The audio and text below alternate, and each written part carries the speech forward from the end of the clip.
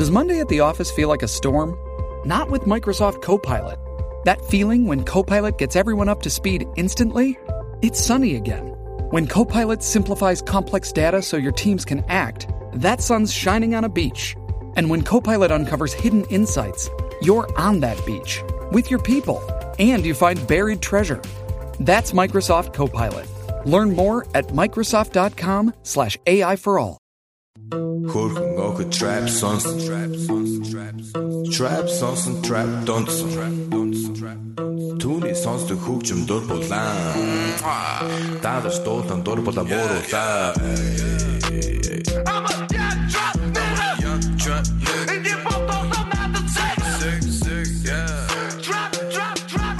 What's up, people? Adam Hunter here, coming with a brand new podcast. We got Johnny Case on. The guy's a UFC vet, RFA vet, and now undefeated in Rizin, as well as a PFL vet. The guy's been around, great fighter, kicking ass over in Rizin. Can't wait to talk to him. And you're getting it because you endorsed me on Rockfin, ROKFIN/Adam Hunter. Make sure you tell everyone about Rockfin, putting all kinds of content, all kinds of videos, all kinds of comedy, kamikaze comedy, everything. All my roasted videos, it's all on Rockfin. Check it out. Let's talk to Johnny Case right now. Hey, what's up, man? What's up, man? How are you doing? I'm doing well, brother. Just leaving sparring. Nice, man. Are you in Vegas now? Or are you still in Arizona? What's going on? No, I'm in Vegas. I'm in Las Vegas. Yeah. Nice. The last time I saw you, you were at the lab in Arizona, and Yep. I went to your hard sparring thing, and you go hard sparring. You don't take it easy. I try to go as hard as I need to be without throwing bombs, without trying to knock someone out, to try to keep the speed up and the power down. I think I was watching you spar Ben Henderson, and that was awesome. Yeah. There's always. I've had some fucking epic wars in the gym with him. Oh, my God. Now, I heard that you moved to Vegas because you fell in love with Emily Whitmire, and you packed up and you want to be near her, and that's why you moved to Vegas. Is that true? Yeah, more. I mean, not the only reason. So I just got cut from the UFC, and then I met Emily, and so I wasn't able to really get any fights. And Emily trains at Extreme Couture, where Ray Sefo trains. And if you don't know Ray Sefo, he's the president of the Professional Fighters League, the PFL. Right. So then I ended up getting signed through Emily. I ended up getting signed to the PFL. She got me into Ray, and I got signed to the PFL, and I just thought it made more sense being that Ray trains at that gym, Emily's at that gym. I just feel like it was a better fit to come to Las Vegas. And she wasn't ready to leave her gym, and I just, more or less wanted to be with her, and it seemed like the right career move as well. So, Emily Whitmire must have some powerful vagina to get you. Brother, you got up there. Let me tell you about it, brother. Good for you. Good for Hell you. Yeah. Okay. Now you went 4-2 in the UFC. You beat a bunch of studs. You lost to Jake Matthews in Fight of the Night. And then you lost to a guy who's, a top 5 guy right now, Rocco. That was a tough fight. Why did you get cut? That was bullshit. Why did you get cut? Well, it turned out it wasn't. I mean, it was more of a political business move. It turned out like the guy that was managing me at the time didn't really have a very good relationship with Sean Shelby.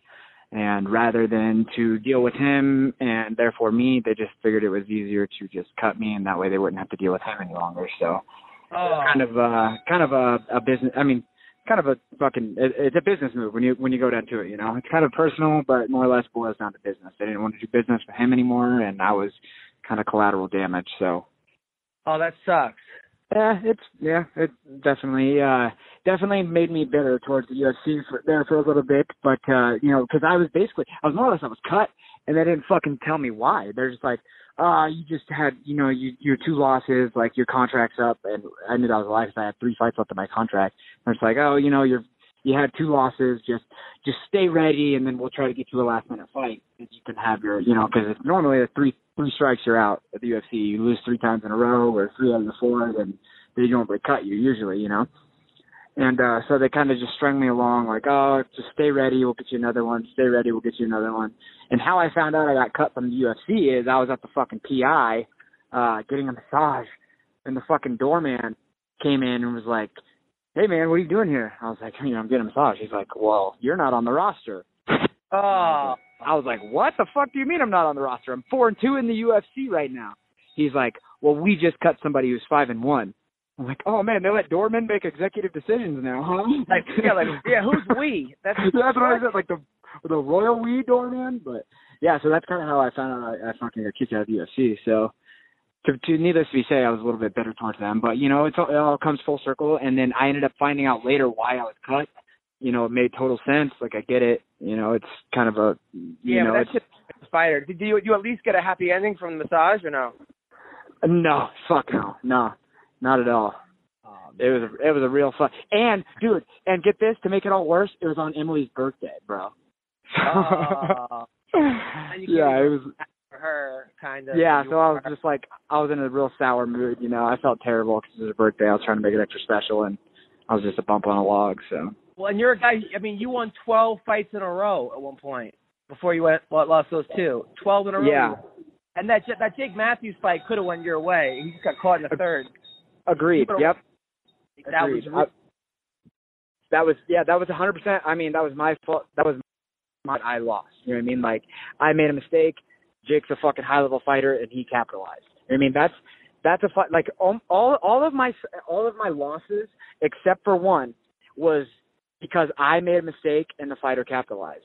The only one that truly beat me in a fucking tactical fight was Tony Martin, Rocco. He fucking tactically beat me. I mean, like, I fight that fight 10 out of 10 times. I think he wins 9 out of 10 times just with the tactics that he had. That takedown in the third, and that he latched onto that Kimura. So. But listen, man. But you know what I like about you, man? You're a humble guy. You're a good guy, but you're also a guy. You started off your career 0-2, and then you went on like a blitz. So you're a guy that you're one of those guys. A lot of guys would have packed it in. They would have said, you know what, I'm done. I got cut by the UFC. I made it as far as I did. You're like, fuck that. You fight in some weird promotion. It was like Ice Cube fighting or something. Yeah. Dude, and that was the thing, too. So nobody tells you when you get cut from first of all, when you win 4 fights in a row in the UFC and then you get cut, nobody's going to fucking fight you. Nobody, like, getting fights, dude, is like good fucking luck. You're going to have to fight guys who are like, 10-0 in their hometown, fighting like a weight class up, like, and you're fighting for like fucking $500, like, nobody, unless you get picked up by a bigger promotion, nobody wants to fucking fight you. Like, it doesn't make any sense. You're too risky of a fight. You know what I mean? If someone's coming up on the way trying to get to the UFC, they don't want to fucking risk losing to you because you just got cut from the UFC. You know what I mean? If you couldn't hack it in the UFC, then they obviously are not going to belong in the UFC if they don't beat me. So, and the other way too, it's just fucking you're fighting guys who are fucking studs and should be a fucking good, like in the UFC, should be getting fucking paid worth it, and then you ended up actually having to spend your own money just to pay for fight camp to get ready for the fight. So it's so it's a real shit to be in. like Gary's Ice Cream Truck Promotions or something. Then you like 1-2 those fights. Then you get into the PFL. You fight Nathan Schultz in a fight that was weird. It was like a draw, but then it was a draw. It was like he won the first, you won the second, but because he won the first, he won, right? Correct. Yeah. And again, like that whole tournament, that format, I don't understand. They said they want fights, but in reality, that format, all it does is promote lay and pray kind of fights. I mean, he won the first round, but all he did was take me down and kind of just lay on me and try to control me, and me, I'm kind of a slower starter of a fighter anyway. So I just kind of, maybe wasted too much time off my back. And then I finally got going in the second round. I feel, I clipped him some good times. And then by then the fight was over, And then it came down to... Crazy. And it goes out and wins $1 million. Yeah. Whoever wins the fucking first round. That's it. Now, why did you not stay in the PFL, though, the next year? So that was my plan originally. So obviously the PFL is where I want to be. Like, they fucking treat you awesome. The money's right. It's in the United States. They got a good TV deal on ESPN. Like, that was the goal to stay with them. But the playoffs of the season was so long. You know what I mean? It was New Year's Eve, and it wouldn't start up again until Yeah, like March, and then they go. Then you have like the summer, then there's like September, October off or something. It is weird. Okay, so the PFL, it was too much time off for you? Yeah, it was too much time off, so I was trying to just get another fight, in between seasons, and I ended up fighting Verizon and ended up fighting Yachi, who was kind of their the guy that they were kind of building up. I think they brought me in to kind of be a loss or to be another win for him. I ended up beating him, and they offered me a fight spot for their 8-man Grand Prix tournament. So it was kind of I just kind of went there for a fight, and I was presented an opportunity I couldn't really say no to. Yeah, what was that like? I mean, the whole Japan experience. Oh, I love Japan, man. My UFC debut was actually in Tokyo at Saitama Arena. So, going back over there, I kind of had already a little bit of a fan base, just to like have the opportunity where I could go fight old Pride rules, with soccer kicks on the ground and stomps and knees to the head, fight in the ring. It was just kind of like another bucket list. Everybody always wants to fight in Pride, wants to fight in Japan. So it was kind of an opportunity where I was like, hell yeah, why not? But, it was an opportunity I couldn't really pass up. And, I went over there, won a fight there, and beat one of their top guys, and just decided, I think I'm going to collect a belt while I'm over here. Well, your last fight, I mean, you were hitting that guy so many times. He kept going for a heel hook. You were just pounding him, and the guy didn't even get up. And then the ref didn't see it. It looked like it was one of those, like, WWE things where the ref doesn't see the guy pass out or something, or like a fake pin. Totally. It was crazy. Dude, it was crazy. I remember three different times in that fight. I remember after I hit him, I probably hit him with 30 elbows at a time, and I was thinking, man, why is this guy's head not split open? And then I hit him a couple more times, and I was like, man, why is this guy not unconscious? And then I hit him a couple more times, and I'm like, why the fuck does the referee not stop this fight? And I was just like, all right, I guess I just got to keep working him over, and, kudos to him. He's a freaking warrior, tough as shit, but that referee really, I think they need to rethink letting that guy referee any more fights, Like, he took 121 significant head strikes, and he didn't land one strike the entire fight. So now you're undefeated. You're undefeated against Asian people. You've never lost an Asian guy. Did they pick on you or something as a kid? Did they not tutor you? Did they fuck up the curve in math class? Why is it against Asian people you really turn it up? I don't know. That's a good question, man. Yeah, I'm 3-0 in Japan. All with 3 stoppages. All within the first and second round. So, yeah, dude. I don't know. I just have luck over there. I mean, like when you go in for Chinese food, do they boo you and stuff?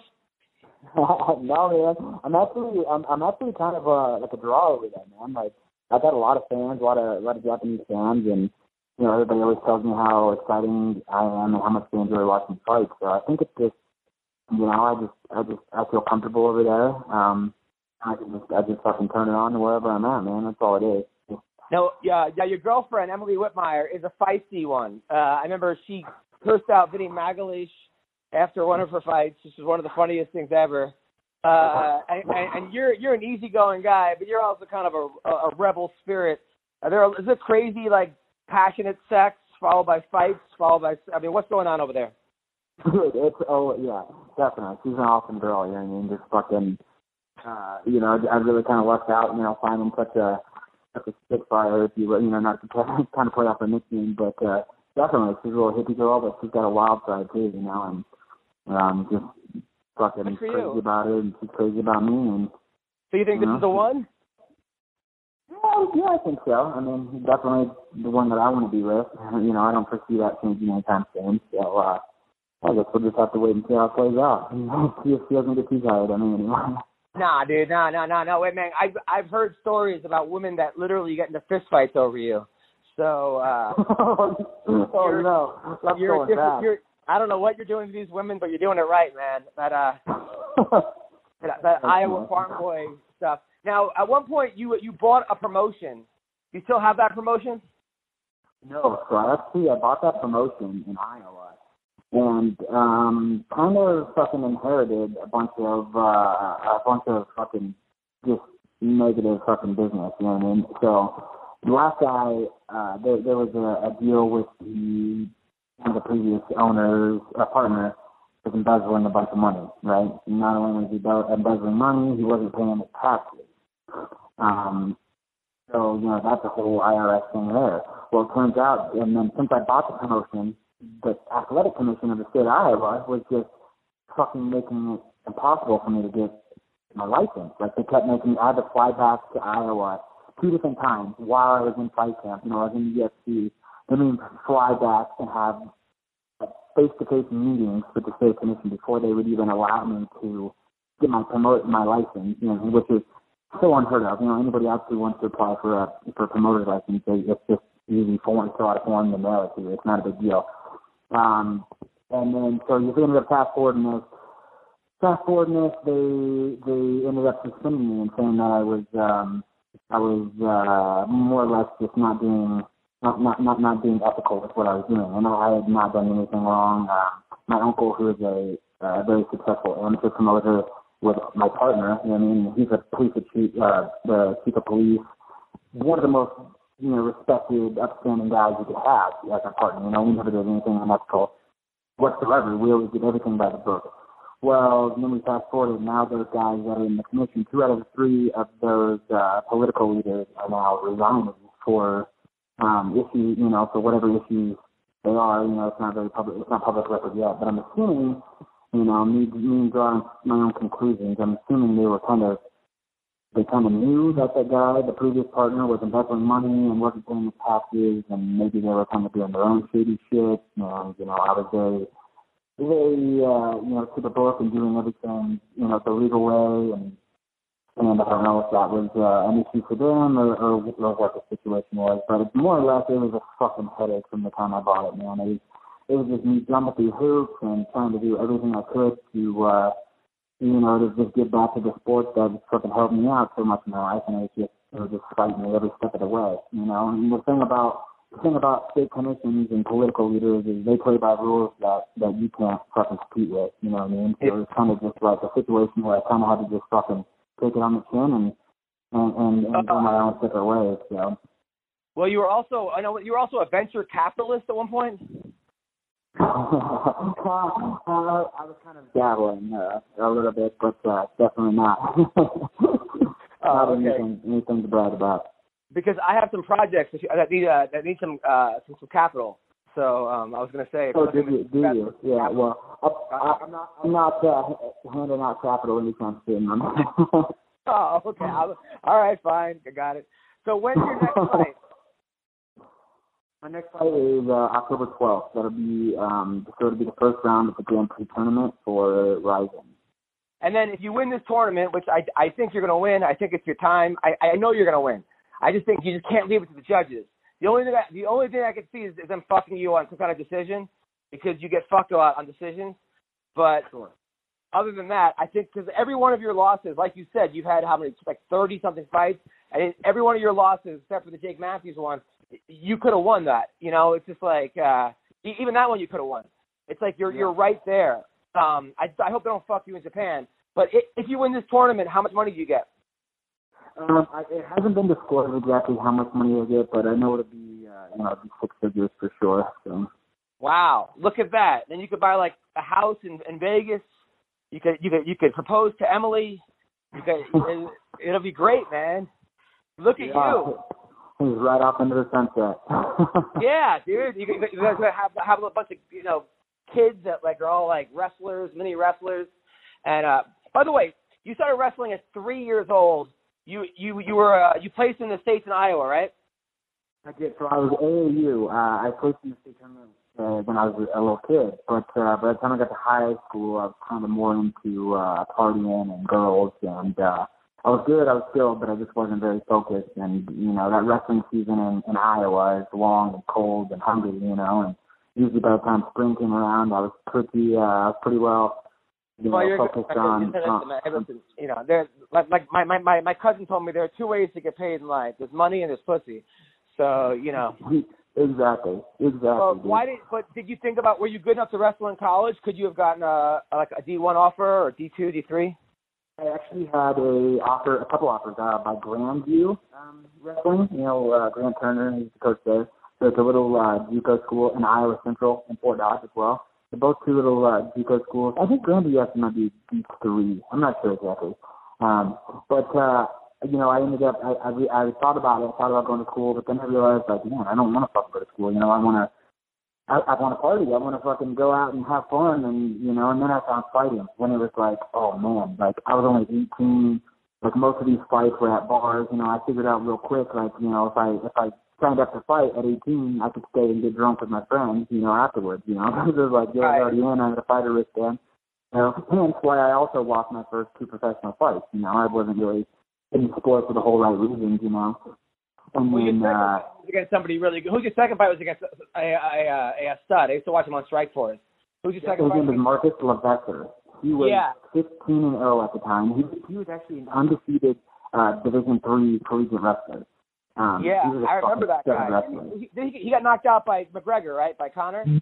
No, he didn't fight McGregor. He fought Khabib. He fought Carlos Prater. He fought Cody McKenzie. He fought. I remember that guy. That guy was a stud. He was your second fight. Terrible management back then. I had no manager. So what happened was I fought an amateur fight in Iowa that Friday night. And the promoter was from Minnesota, and he was like, hey, man, there's a fight tomorrow. This Marcus Levesser kid needs a fight. I'll pay you $1,500 to come up and fight this kid. And I was, so back then it was Iowa wasn't commissioned, so I could fight amateur fights in Iowa. But Minnesota was.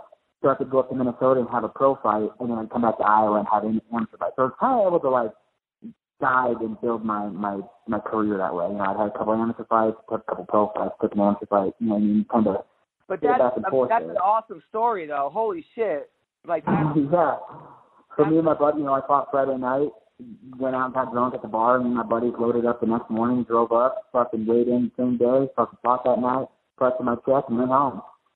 But listen, man, I'm telling you, this is your time, bro. You're getting better and better. I watched your last 2 fights against those Asian dudes. You were picking them apart. All your fights. You've never looked bad in a fight. Maybe against Marcus Levesser you did 30 years ago, but this is your time, man. Johnny Case. Oh, yeah. I'm on the Johnny Case hype train. Can I get a Johnny Case T-shirt or something? I got you one, my man. I got a brand new one coming out. Actually, it's all fucking flamboyant over the top. So I think you'd really appreciate it. I love it. I can't wait. Well, good luck. I'm gonna be. I'll probably be in Vegas pretty soon. I'll definitely be in Vegas in November and also in December. So hopefully I'll see you then. Absolutely. It'd be great to see you again, brother. I appreciate the interview too, man. You're fucking shit. Always, man. Always. All right. Take care, brother. You too, Adam. Later. Well, thank you. That was Johnny Case. Good luck to him in Ryzen. The dude's a badass. Thank you guys for endorsing me and for supporting me. Hope you guys come see his show. Go to adamhunter.com to see all my upcoming dates. You guys rule. Take care. Have a great life. Trap, sons and trap, Түүний сонсдог хөгжим дур булаан. Даадаж дуулан дур булаа мууруулаа.